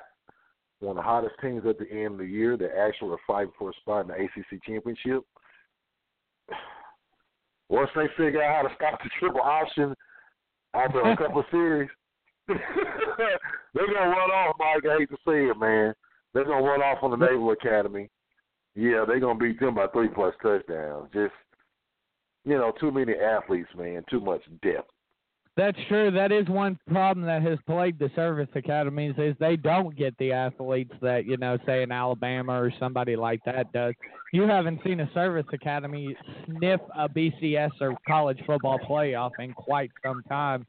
How about this one? Should be a little bit more interesting. Oklahoma State, number 17, going to take on number 22, Virginia Tech. Josh Fuentes' first year, I believe, at the helm of Virginia Tech. In the Camping World Bowl, Virginia Tech, remember last year, beat Arkansas in the Panther Stadium in Bank of America in the Belk Bowl. How about this one? I'm going to take Virginia Tech over Oklahoma State. I think Oklahoma State has stumbled this season, and I think that Virginia Tech pulls the upset. Oklahoma State's pissed off.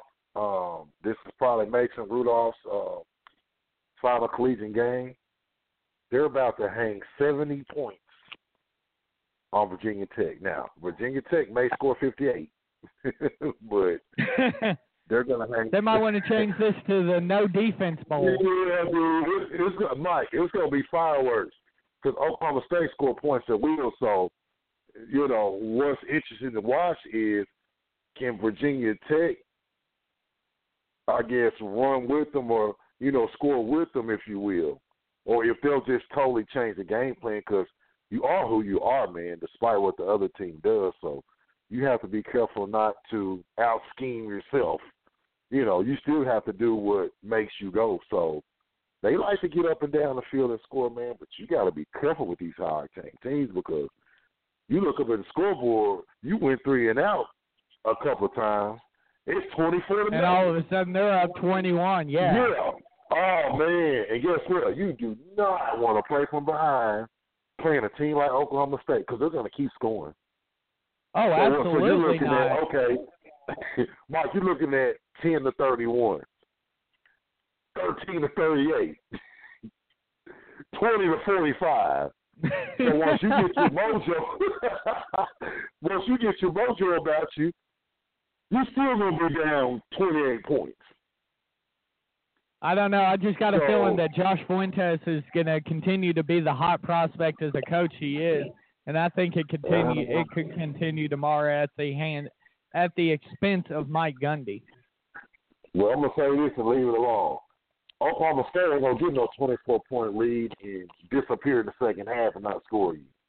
If they get a 24-point lead, they might hang 100 points on the Tech, man. So, yeah, this will be interesting to watch, Mike, but I think Oklahoma State rolls. Okay, we got the Washington State Cougars. Mike Leach, obviously the head coach there, had a lot of news linking him to the Arkansas job earlier this season against number 18 Michigan State tomorrow in the Holiday Bowl, 8 p.m. Central Time. I mean, really, you got to take Michigan State in this one. I think Michigan State's more physical. I think they play better defense. And I really think that overall they're the better team. Washington State not known for defense. I mean, really, I do have to take Michigan State in this game. Yeah, I like Mike D'Antoni. I think I pronounced his name right. Yeah. I don't think it's Mike. It's I know it's Dan. I believe it is Mike D'Antoni. I could be wrong. It may be, but okay, I could be wrong. I hope I did, but I like the style, man. You know, I like Michigan State from afar. I respect the program. Always tough-nosed defense, old school football, tough running game. You know, great skill players. I just think they got the mojo about them, and you got to go with defense when you talk about postseason play first, because it's easier to, you know, I guess it's easier to somewhat play defense, if you will, kind of get your chemistry back under you and your, you know, consistency with your other players than it is offense. The offense is about rhythm. You know what I mean? So you always really got to go with defense. I think Michigan State, a lot closer than, you know, one may think, but I'm going to take Michigan State over Mike Leach in the fight Washington Cougars. I can't disagree with that there. Like I said, I think that Michigan State's just going to be too much. How about one that's definitely going to be close, in my opinion? TCU, number 13, going to take on the number 15 Stanford Cardinal down in San Antonio in the Alamo Dome. This one's the Alamo Bowl. This has been providing some pretty good bowl games the past few years. I'm not sure on this one. I want to say TCU, but TCU tends to drop games. I got to go with the Cardinal on this one. Yeah, I'm going to go with Stanford, man. Stanford's a real physical SEC-type team, man. Real physical in the trenches. Runs a pro-style offense, you know, with the hard coach, Shaw.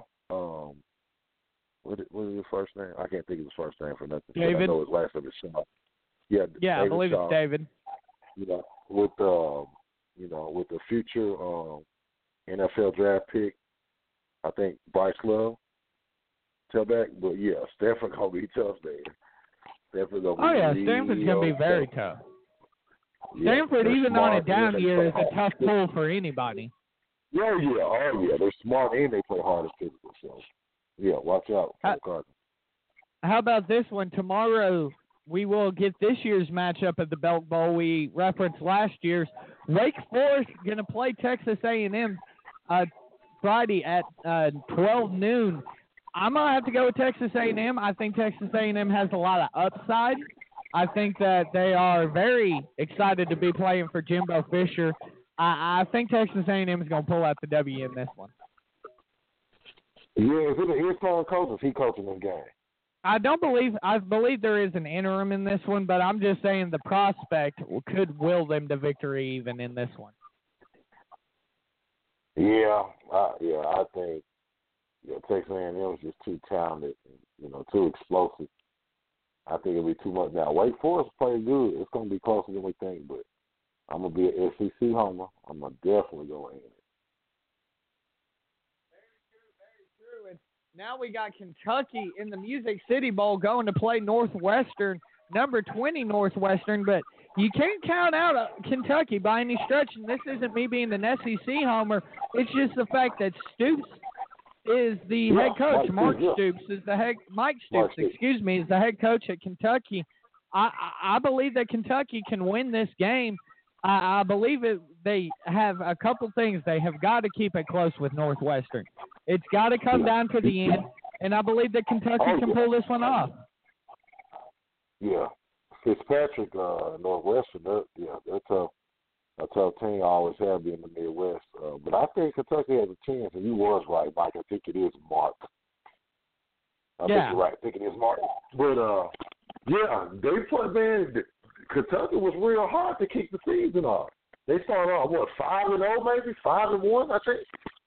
Yeah, something like that. They were hot. Yeah. They were actually one of the outside picks to win the East. Yeah, and playing, a couple of SEC teams that they lost to down to the wire. So I think Kentucky might represent well and, get them a victory. One of the finer, final non-Power 5 conference bowls we got left on the docket here will be Friday, the Arizona Bowl. New Mexico State going to take on Utah State. Not very familiar with either school, but I do know Utah State has a hell of a program, so I'm going to go ahead and take them in that one. You say Utah State, and who's the opponent? Excuse me, New Mexico State. Yeah, I'm going to go with Utah State. I'm going to How about go this with one? Utah State. 10 matchup alert. USC going to go on and take on a Ohio State game shunned by the college football playoff Friday at 7:30 p.m. in the Cotton Bowl Classic. Ohio State USC. That is going to be a slobber knocker of a matchup. And really, you cannot not take a pissed-off Ohio State team. And I believe that Urban Meyer will have these Buckeyes ready to play for something in this one. Yeah, that's going to be the game of who shows up. It's not disappointed they're not in the Final Four in the playoff series. So it's hard to say, Mike. I'm going to get a Buckeyes the edge with it being and that's exactly it. I think that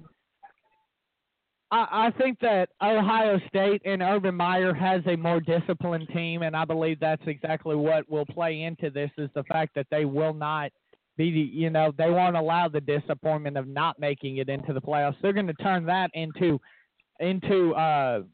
motivation more than they are going to let it beat themselves up. How about this one on Saturday, 11 a.m., number 24, Mississippi State, getting ready to take on Louisville, a Louisville team that really is a disappointment this season for Bobby Petrino, and a Mississippi State team that just lost their head coach, Darren Mullen, to the Florida Gators. It's a game of who's going to show up and who's going to execute. I got to take Louisville in this situation because I don't like transitional teams, so I got to take Louisville and Bobby Petrino in this one. Yeah, I'm going to take Louisville. One reason, because Mullen exited to Florida. And another thing, too, man, Mike, you can't tell me, especially as a Hog fan, that he doesn't get up to play SEC teams. He has to. Oh, yeah. There may be a little bit of added motivation in this one. How about the Liberty Bowl? Memphis is going to host Iowa State. Memphis going to host in their own building. Number 19 Memphis, I believe, is going to rack it up on Iowa State. Iowa State, though, has a lot to be happy with this season. Beating TCU at home. There was a lot of big things happening there in Iowa State this season, but I believe Memphis gets the W this year. I'm going to say this, Mike. Iowa State has played a lot of big opponents and been victorious in a lot of big games this year. So them playing Memphis at home, because it's a home game for Memphis, they're going to look at Memphis like a team they're supposed to beat. Despite Memphis' record, despite the explosiveness of Norvell's innovative offense, Iowa State going to go in and be like, hey, guys, we really supposed to beat them. Yeah. So I don't think they're going to be wild now. Are they going to have to score some points? Yeah, but I'm going to take Iowa State in the upset. I think Memphis going to be a little bit too relaxed. Cat racking at home. We're supposed to win because they're going to be favored. Iowa State been giant killers, and they're not going to approach Memphis as a giant. They're going to be like, we're supposed to beat them. Right. I can't knock that pick either. But the Fiesta Bowl this year kind of has, it is a top 15 matchup, but you can tell the difference that has been made from the BCS era to the college football playoff era. A little bit of downsizing there out in Arizona as Washington, number 12 Washington will play number 9 Penn State. I believe that Franklin gets another W in this one. Penn State rolls over Washington. Yeah, I think Penn State with Saquon Barkley going to have a good game. It's going to be, I think Penn State rolls. Take nothing away from a good Washington team, but I think Penn State going to be a little bit too much for them. How about this one? The last game of 2017, the Orange Bowl. Number 6 Wisconsin going down to number 11 Miami. I mean, really, this one's a pick'em. Wisconsin just got destroyed in the Big Ten championship game, and they have something to prove. Same with Miami.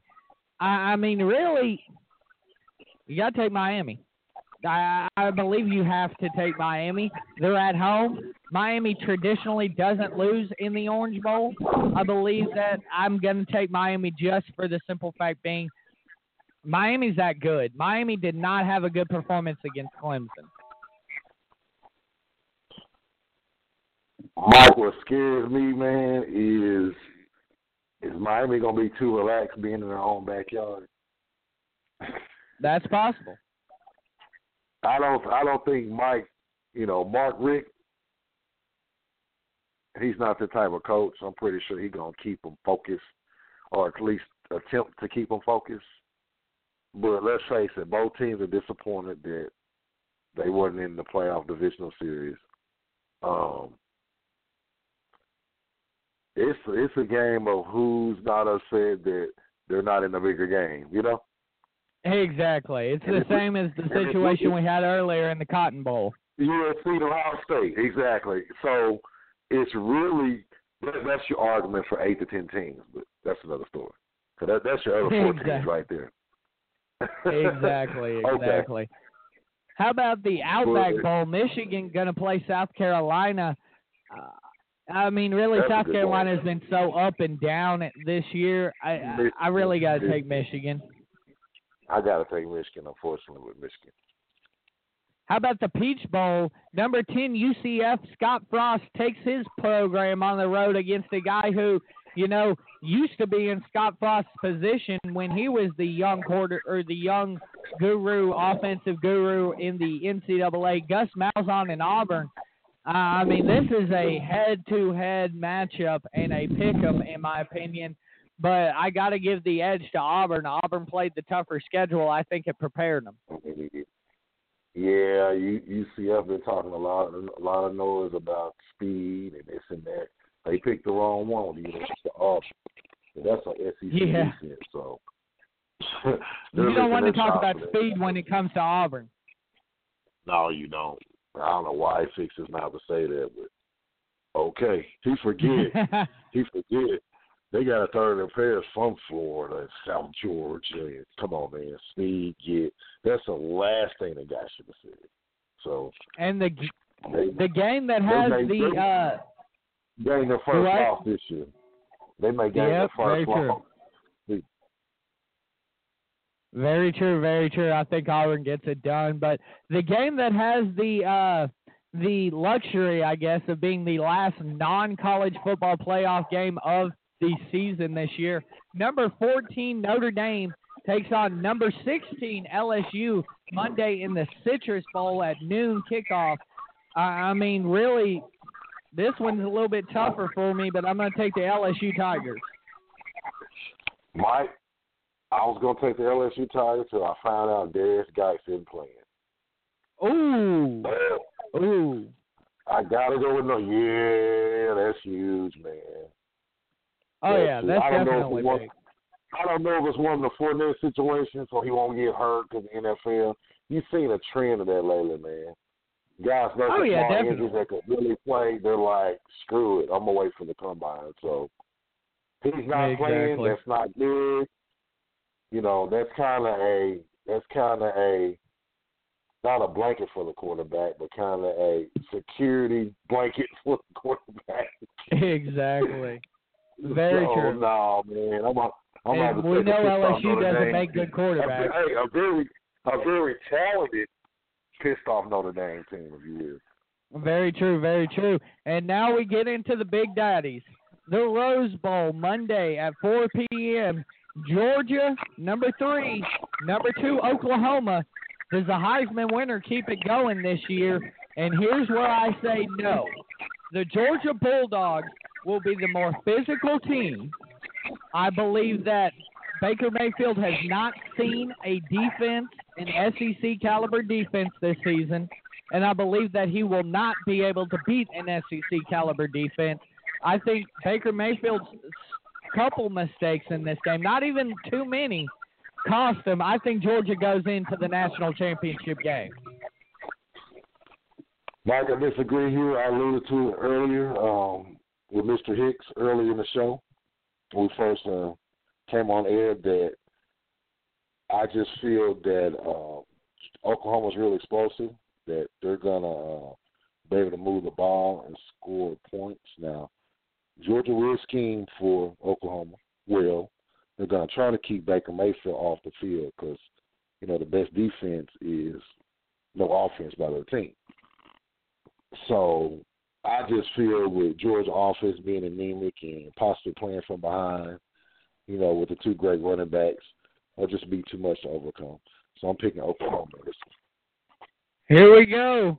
This is the Big Daddy for real. The Sugar Bowl this year, number 4 Alabama going to take on number 1 Clemson. And just like you said, Deshaun Watson needed an all-world performance last year to barely beat Alabama. I mean, you're talking about a pissed-off Alabama team that is still just as talented as they were last year. All these pundits that are saying, oh, Alabama lost a step and all that, I don't believe so. I believe that you are going to have to take I think that the Alabama Crimson Tide are the pick in this game. I'm going to go with the Crimson Tide, man. Nick Saban, 2.5 months, 2 months, to prepare in the scheme. The embarrassing loss to Auburn in their last game, not representing their conference in the championship game. Just all those things mixed together, man. This team's going to be ready to play. I just don't think it's going to take it took a Herculean effort by Deshaun Watson to even be close in this Alabama game, and all 3 times, two times defeat, once a victory, in which they won the national championship last year. So I don't know if Kelly Bryant can do that, man, especially against this defense that's featuring 7 pros. So yeah, I got to take Alabama, man. Very true. And before we get into it, week 17 is in the front view, and in the rear view is week 16. This is going to be the week that decides these final few playoff spots, and we're going to look at the playoff picture right now. Number 1 AFC seed obviously clinched, the New England Patriots. They're not going anywhere. They're going to be tough. They have home field throughout. Pittsburgh Steelers coming in at number 2 if the season ends, this Sunday. That's clinched. The Jacksonville Jaguars, who just lost to the San Francisco 49ers, number 3 seed. And here's where it gets a little convoluted. Kansas City, number 4, and the 2 seeds left up for grabs. The Baltimore Ravens, number 5, and the Tennessee Titans, number 6. In the hunt still, though, is the Los Angeles Chargers and the Buffalo Bills. And I tell you, I don't really see much movement on the AFC side. I believe Baltimore goes in. Tennessee is the team that I could see dropping out. But, I mean, it's hard for maybe the Chargers. Maybe the Chargers might squeak into the playoffs, but that's a tough one to see much movement out of that AFC wildcard side. Yeah, it appears what happens pretty much in Baltimore and Kansas City. If Kansas City and Baltimore wins, they're going to get wild. No, Kansas City win the division. If Baltimore wins, that's their wild Baltimore's card. in. Baltimore's in. The interesting thing about Buffalo, the Bills also need help. They'll need to win at Miami this weekend, and they need losses by not only the Titans, but also the Chargers. The Titans, that's the other team that'll be okay. That's the thing, the if they don't win. Chargers just need to win, and the Titans to lose to the Jaguars this weekend, and the Ravens to defeat the Bengals. Both plausible situations, and the Chargers are in instead of the Tennessee Titans. So, I mean, it's a 50-50 shot. I think Tennessee is the weakest member of that AFC wildcard slot. Yeah, I think so too. They look like they're reeling, man. I mean, very true, very true. For you, but this is a bad time to. The NFC, Mike, I will say, is a little bit more convoluted. Obviously, Philadelphia has locked the 1 seed in. Philadelphia will have the home field advantage throughout the playoffs. Minnesota has not clinched the wild card or has not clinched the number 2 seed, but the Vikings just have to win this weekend, and they have clinched it. The Los Angeles Rams, number 3, win the NFC West for the first time in 14 years. But, the big thing about it is they have to win on Sunday against the San Francisco 49ers, and they got to hope that the Minnesota Vikings lose to the Chicago Bears. A little bit of an uphill climb, but at worst, the Los Angeles Rams play on Wild Card Weekend. Do you really see a situation, though, where not only Minnesota loses, but Los Angeles beats San Francisco this weekend? Unfortunately, I don't. From the standpoint that they're resting all their stars on the playoff run, so they're basically conceding the opportunity to gain the number 2 seed. So they're basically looking at 3 or 4, obviously. Right. The division winner that's going to be lower. So the Saints this week have also. They don't win Sunday. They don't win Sunday. Right now, the Saints are clinched into the playoffs, but what seed they will still remains to be determined. The New Orleans Saints are number 4. Carolina this week, number 5 in the seeds, and Atlanta rounding it out at number 6. But here's the thing, Seattle's still in the hunt. They can clinch a wild card berth with a victory over the Cardinals, and all the Falcons have to do is lose to the Panthers, and the Seattle Seahawks are in at that 6th seed instead of the Atlanta Falcons. What do you think about that? Do you think it'll be Seattle, or do you think it'll be Atlanta going to the playoffs after Sunday? Atlanta. So you do not believe that Seattle has what it takes to make it in? Nope. Too banged up. That's very true. I mean, they have a problem. They've had a problem in the secondary, and I don't see them going far. If they did manage to limp into the playoffs, I don't see them really making it out of Wild Card Weekend against, I believe they'd have to go to Los Angeles to play the Rams. And, well, we saw what happened last time they played the Rams. Right. Well, here we go. Let's get into it. Let's get into it. Week 17 in the NFL kicks off Sunday at 12 p.m. Packers versus Lions. Aaron Rodgers obviously not going to start. The news this week was that NFL owners are ticked off and saying that Aaron Rodgers should be released by the Green Bay Packers because of a rule. Obviously, that's not going to happen, but, a little bit of a funny side note to this game. Other than that, the Detroit Lions win this game easy. Yeah, Green Bay kind of threw in the towel, threw the white flag, so to speak. It was, this was time, man.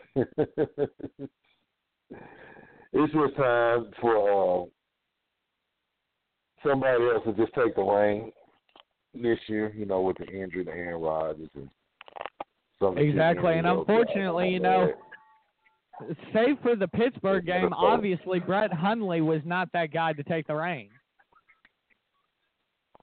Well, I guess I didn't mean to take the reign as a star quarterback, but I guess the division, it was up for grabs, because when he went down, and the Vikings took advantage of it, in which Detroit did not. So Detroit has an outside chance to get in the playoffs, so they got a lot to play for, so they'll beat the Packers this week. Very true, very true. How about the Vikings playing the Bears? I was originally going to take the Bears just for the simple fact being it needed to happen for my pick to come true about the Rams taking that 2 seed. But, I mean, let's be honest now. The Rams aren't even cheering for the Bears this weekend because, let's be honest here, the Rams have pretty much, like you said, conceded that 2 seed to the Vikings. I believe the Vikings win this game. Yeah, that has to be the biggest surprise in sports this year. The Vikings. Oh yeah, except for save the Los Angeles Rams. A lot of people are shocked about the Rams. Yeah, you can't say the Rams, but I'm more so shocked with Minnesota. You know, with especially with Sam, what's his name? The Heisman Trophy guy from Oklahoma. Sam Bradford. Sam Bradford going down, and you're on your third quarterback in as many years. You know, you just didn't see that. At least in L.A., you knew that you had a Berg Star and Jared Goff, yeah. Todd Gurley, some explosive players on the outside of the receiver position. Like young, talented Jared Goff. You knew all of that. You know, you didn't know when it would come to fruition, but that Minnesota thing, man. And Minnesota, the loss of AP, you know, you just didn't see that coming. Yeah, exactly. Plus being in division with Green Bay. Yeah. Yeah, I mean, Green Bay's owned that division, let's be honest here, since Aaron Rodgers took over. How about this one? Two teams that really aren't playing for anything this Sunday. Texans at Colts.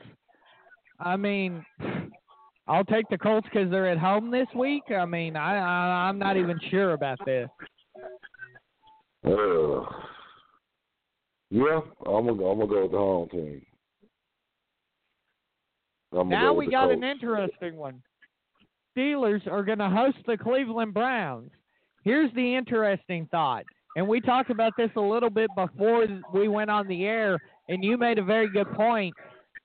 The question that sits in Mike Tomlin's face right now, to start Ben Roethlisberger, Le'Veon Bell, Juju Smith-Schuster, do you start them three and, you know, risk injuring them like you have Antonio Brown, or do you let them play? I mean, it just depends. I kind of agreed with you, though. Why not treat it like a preseason? Let Ben and everybody get in there, stay warmed up, get through a few plays, maybe let them play maybe a quarter or two, and then sit them down the second half. I like that a little bit more than I do sitting them. Yeah, because you can play, man. You know what? You have to keep the edge. They're going to sit for a minute, so you have to get them as many reps as you can. And let's face it, Mike, when you play these guys, you can keep the offense vanilla. You know what I'm saying? You don't have to do nothing extravagant. You don't have to run a Juju Schuster-Smith across the middle, or, you know, send Le'Veon Bell in the teeth of the defense. You could just do some things that are safe. Let them play a quarter or two, keep the legs underneath them, and sit them down, man. But just totally don't play them. You know, we've seen how that works, but don't.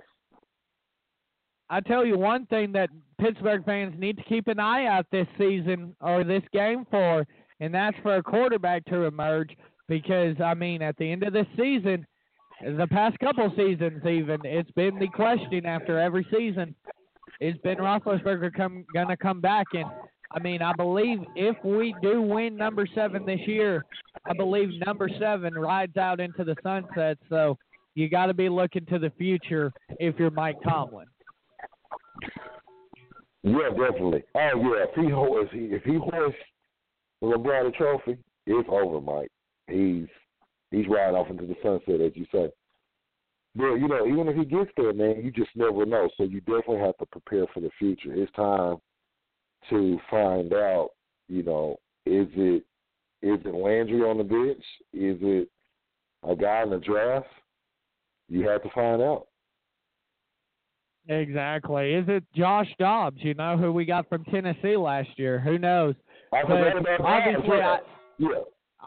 Obviously, I think we're both taking Pittsburgh in that game. How about this one? I mean, it's clinched. It's number 1, and you've got an old quarterback. No, he's 40 years old now.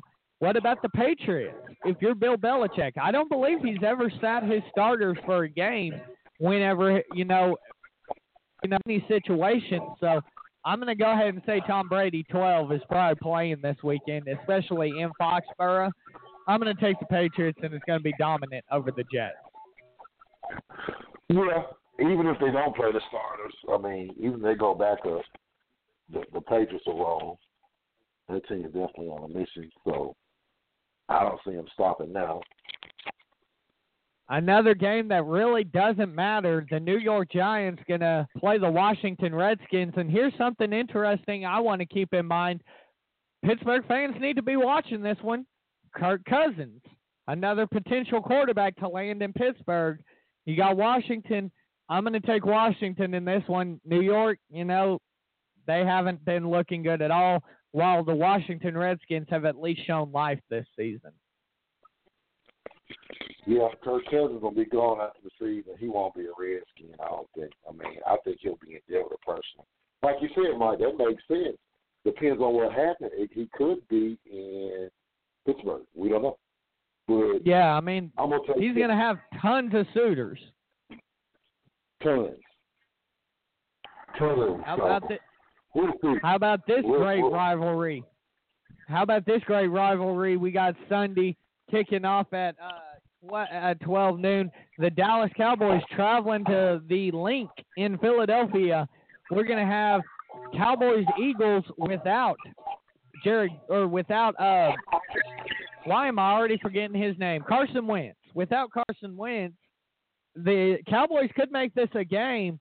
Obviously, it doesn't matter for the Eagles, and I want to go ahead and obviously I'm going to take the Eagles in this one close, but I want your opinion on this, Mike. I believe that the Eagles, even though they've clinched the 1 seed, are the weakest 1 seed of the two.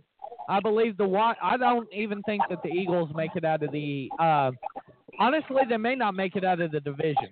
I really don't. I would not be surprised to see the Eagles not make it to the NFC Championship. Mike, it very well could happen. I don't think so. I still think they're going to get hot and make it to the Super Bowl, but you're right, man. It could happen. Now, I definitely disagree on the weakest link.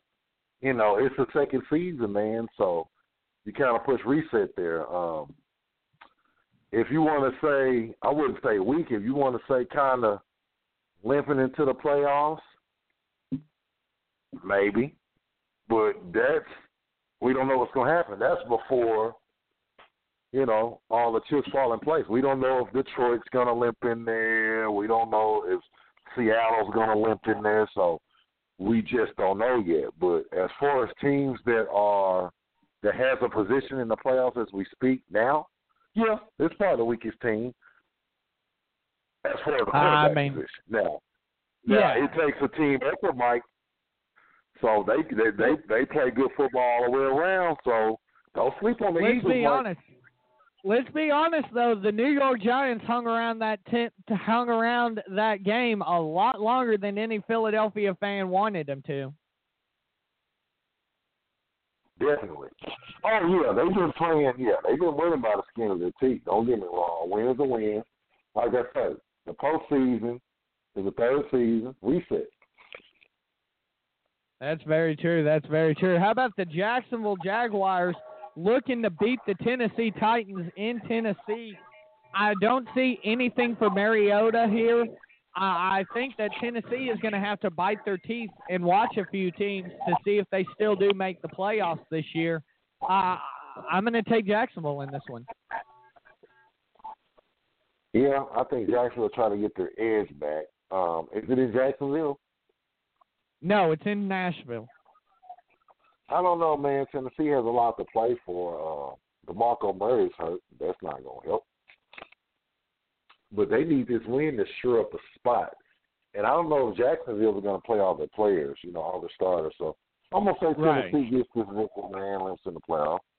Now, that's the if Tennessee wins, that's the thing. If Tennessee wins, it's over. Tennessee's locked up one of those 2 remaining slots that are up for grabs. Buffalo Bills want something to say about that against the Miami Dolphins down in Miami. Buffalo looking like the better team, obviously. I'm going to take Buffalo. Buffalo. Because I think Jay Cutler wants out. He said he don't want to be a backup at all. He's not going to re-sign with them if it's in a backup role. No. So I don't think he gets a good look. He's going to let it go. Speaking of people that have been around longer than they've had need, the swan song for Marvin Lewis in Cincinnati going to happen this weekend against the Baltimore Ravens, and I don't think they send them out with a W. I think the Ravens win. I think the Ravens win big. Yeah, it's time to retool that team. The Ravens win big. Good luck to Marvin Lewis, the longest tenured head coach in the NFL. It's time. Great run, Cincinnati. He'll get another job, and he will do good again. Oh, yeah. And that's exactly it. Sometimes, you just have to hit the reset button. Nothing against Marvin Lewis by any stretch of the imagination. The Raiders, who at one point were playing for playoff positioning, now have fallen. They're out of it. Going to take on the Los Angeles Chargers in Los Angeles. But here's the thing. The Raiders have the chance to play spoiler to their division rival. I'm taking the Oakland Raiders in this one. It's hard to call. I'm going to say the Raiders, man. Just because they had a disappointing season, Mike. Exactly. How about an NFC West matchup? You know these two teams very well. Arizona going to travel to Seattle to take on the Seattle Seahawks. You already said you don't think the Hawks are going to make it in the playoffs. Do they end their chances in this game? Does Arizona go into Seattle and win? No. I agree. No, sir. I think Seattle's going to be able to beat the Cardinals. The Cardinals are kind of beat up. They don't have AP. Yeah, they're more decimated. They're more decimated than Seattle is.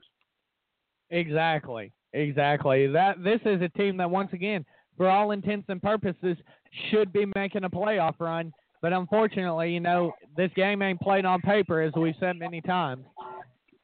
How about this one? The Los Angeles Rams going to host the San Francisco 49ers. Obviously, a lot of news at play here. You said earlier about Todd Gurley not playing, and a few of the Rams are not going to play in this game against the Niners. And then on the other side, you got Garoppolo undefeated. Can Garoppolo keep it going in Los Angeles? I'm going to take the Niners in this game. Smart man, Mike. You're undefeated thus far with the Niners. So am I. So is Garoppolo. It won't change Sunday. There we go. The Atlanta Falcons going to host the Carolina Panthers.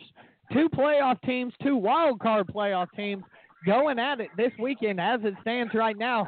I said Atlanta is obviously the most fragile of playoff teams as far as if they lose, Seattle could sneak in.